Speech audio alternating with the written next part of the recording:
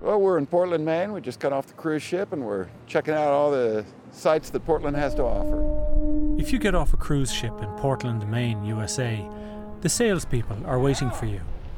First, a line of stalls near the dock. They're made out of duct tape. Okay, and what are they called? Redneck wallets. Redneck wallets. Yeah. These are wallets made from strips of heavy-duty duct tape. It's really a sticky business. You just take the mini marshmallow, you just stick it right here, and you just blow. The harder you blow, the faster it comes out. At the next stall, a man selling marshmallow guns. Well, did you ever hear of a potato gun? No. Oh, yeah, the little ones when we were kids. No, the big ones where you jam them in the thing and spray hairspray. No. Well, they're real popular in Maine. You get a piece of pipe, you jam a potato in it, then you spray hairspray and you ignite it, and it shoots the potato out. But this is like a lot safer version of it for the kids. I just pretend that I'm the bearded lady, that's all. Nearby, a man in a wheelchair, wearing a woman's blouse and earrings. I'm a professional impersonator, female impersonator. Like songs and things like that? No, it's just dressing up like a particular female and going to a party and then jumping out of a cake or something. Okay. And have you done that much lately? No, not lately. It's kind of hard to jump out in a wheelchair. Further up along Commercial Street, a man dressed in a lobster costume. This is a Maine speciality, the lobster, not the costume. What do you say to the lobster, Levi? Hi. The red lobster is wearing a white t-shirt with big red letters saying, "Eat me." Are you advertising a restaurant? Or? Three Sons Lobster Shop. It's straight down this way. Do people ever give you a hard time? Oh, lots, because of the "Eat Me" on the shirt. Oh, I see. So they come up and they try and eat you and make jokes and... Yep. What kind of view of the world do you have through the gauze? Yeah, it's interesting because you see people's emotions right away. You get a little bit of everybody, so you see a lot of psychology in action. So. And do you ever do anything with that? Do you ever write it, or do you ever put it into poetry, or do you ever do anything? Yeah, it helps my writing. I try to sing and rap in Portland here. I'm a local artist. And I just try to be cheerful extra when I see people struggling out here. So the Lobster Boy standing here on commercial. I'm doing this interview like I'm on a commercial. I'm doing this. I'm not controversial. I'm the friendly lobster guy. Here we go. She calls and wants to talk to Gail. I always. On up into the town, and there's a man with a box of pears outside his shop. He's sweeping the footpath. I do this every day, just about. I sweep the sidewalk. He's not selling the pears. They're just there for the taking. Top of the morning. We have 2 pear trees. There's only the wife and I, and we have all kinds of pears. Every year I bring them in here, so I give them away. How you doing? Top of the morning. Yeah, you? And you get to say hello to people then when they're going by? I do. Almost everybody says hi. I mean, I'm here a long time, so. Daily chore every day. That's good. My name is Michael Furey. I'm from Corofin in County Galway. I came over here 53 years ago. Sausages, there. There's the black pudding and white pudding. There's the white, the black is down there too. A couple of different kinds of bacon there. Living in Portland since 1970. We own Ireland's Crystal and Craft is the name of our shop, and we do all right. We make a nice living on it. We got much cheese we can get on the market here. We got Lions, Barry's, Bewley's is a big thing here. You got bars, chocolate, Cadbury's. Yeah, we have. Crunchies. They have that in Ireland. Mm-hmm. Big time here. What age are you, do you mind me asking? 81. 81. And not a grey hair in your head? Oh, I put a little colour in my hair, that's why. Do you? I do. And do you go to hairdressers to get it done? Oh, no. You can buy that, buy it yourself. Put it on. It's like shaving, 5 minutes. It's like shampoo. That's all it is. Put it in a little cup and on your hair, rub it into your hair while you're shaving, and then you go to the shower. It's very simple. So that's Jacob's biscuits. Yeah. Don't forget the oatmeal. They have that. I know they have that over there. Mm. They have all of these over there, right? Bachelors. Mm-hmm. And they have the Bisto over there, I'm sure. Oxo. Oxo. Tayto. Yeah. Our grandfather was out here in this country for 7 years. He was in California. He was a cowboy, our grandfather. My father used to tell us about that. In one day's work, he counted 29,000 sheep. We used to ask him, how the hell do you count 29,000? How do you know?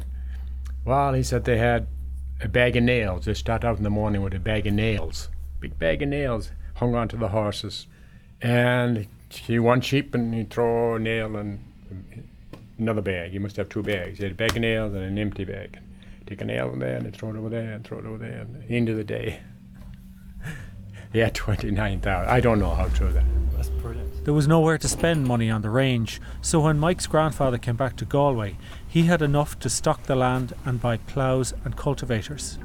After that, they were considered, I saw the census in 1901, they were considered middle-class farmers, I guess. Mike didn't stay on the farm. He got a job in insurance, but he was restless. You know, living at home, my mother would say, what time did you come in last night? I hope you're not too late. Coming in here too late. All kinds of, and she'd say it like 100 times, every place we went. And you know, when you're leaving, don't forget the holy water. And you're going to leave the house. That kind of. Mike followed in his grandfather's footsteps and left Corofin for America. He worked in a supermarket first. I was in the vegetable department. I didn't know much about broccoli or spinach or anything like that. I mean, I knew about cabbage and carrots and spuds and stuff like that. But there was so many other things, that I didn't know about, people come in and say, do you have this, do you have that? Some vegetable I never heard of before. I said, well, let's go down here and see. And usually they'd see it before I would. Oh, yeah, okay, we got it. All right.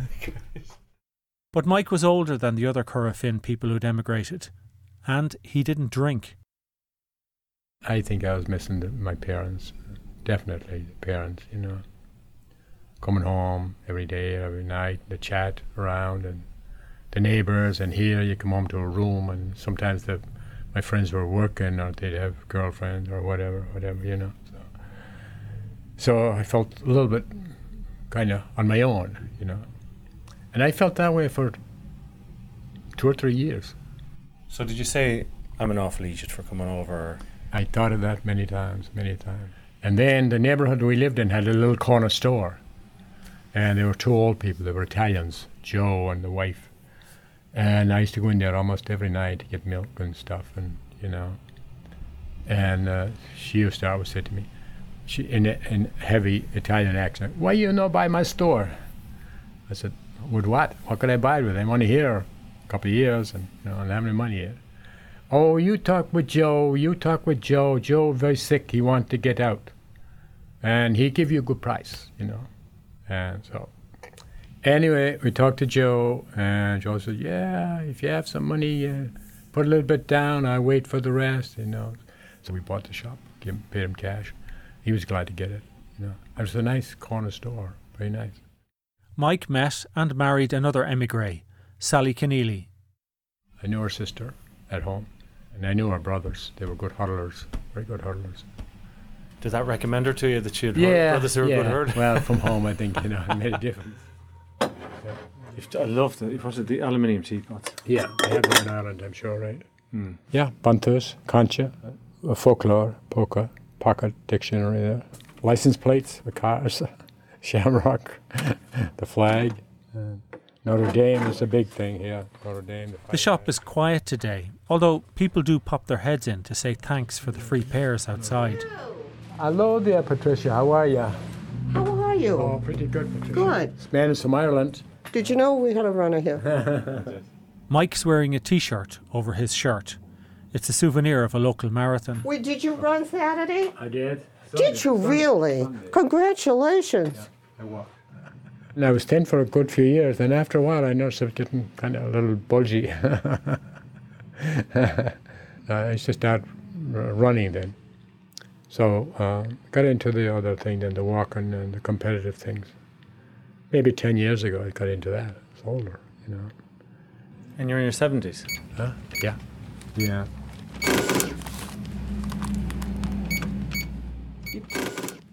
Good family, yeah. How many kids? Four daughters, yeah. One of them died, Catherine died. And I think that was a real tough time for us. I mean, we knew she was going for at least 6 months before she died, And I think that kind of makes you think. I think prayer and your religion, I think, definitely helped me anyway, you know. Maybe some people wouldn't pay as much attention to that, but I do, you know. Do you think at all about where you'd like to be buried? We do, oh yeah. We have graves in Calvary Cemetery here, not far from here. You know, I thought about that, you know. I thought about, you know, you could be buried in Ireland and all that. But you have to ship a body home then. You know how much it costs? I think it costs about $10,000, I think, to ship a body home. So they take me out there in the back of the car or whatever. In the trunk. For the price of petrol. Yeah, in the trunk, yeah. Mike Furey, Corofin, County Galway and Portland, Maine. Yeah. About a year ago I had an older lady came in. She asked me, you have any linen handkerchiefs? I said, yeah, that's them over here, man. I said, well, they're kind of expensive, man. They're $50-something, $59, I think. And she said, I don't care about the price. She said, just make sure the box is not broken or anything. You know, sometimes they get kind of crushed on. I said, yeah, this one's fine.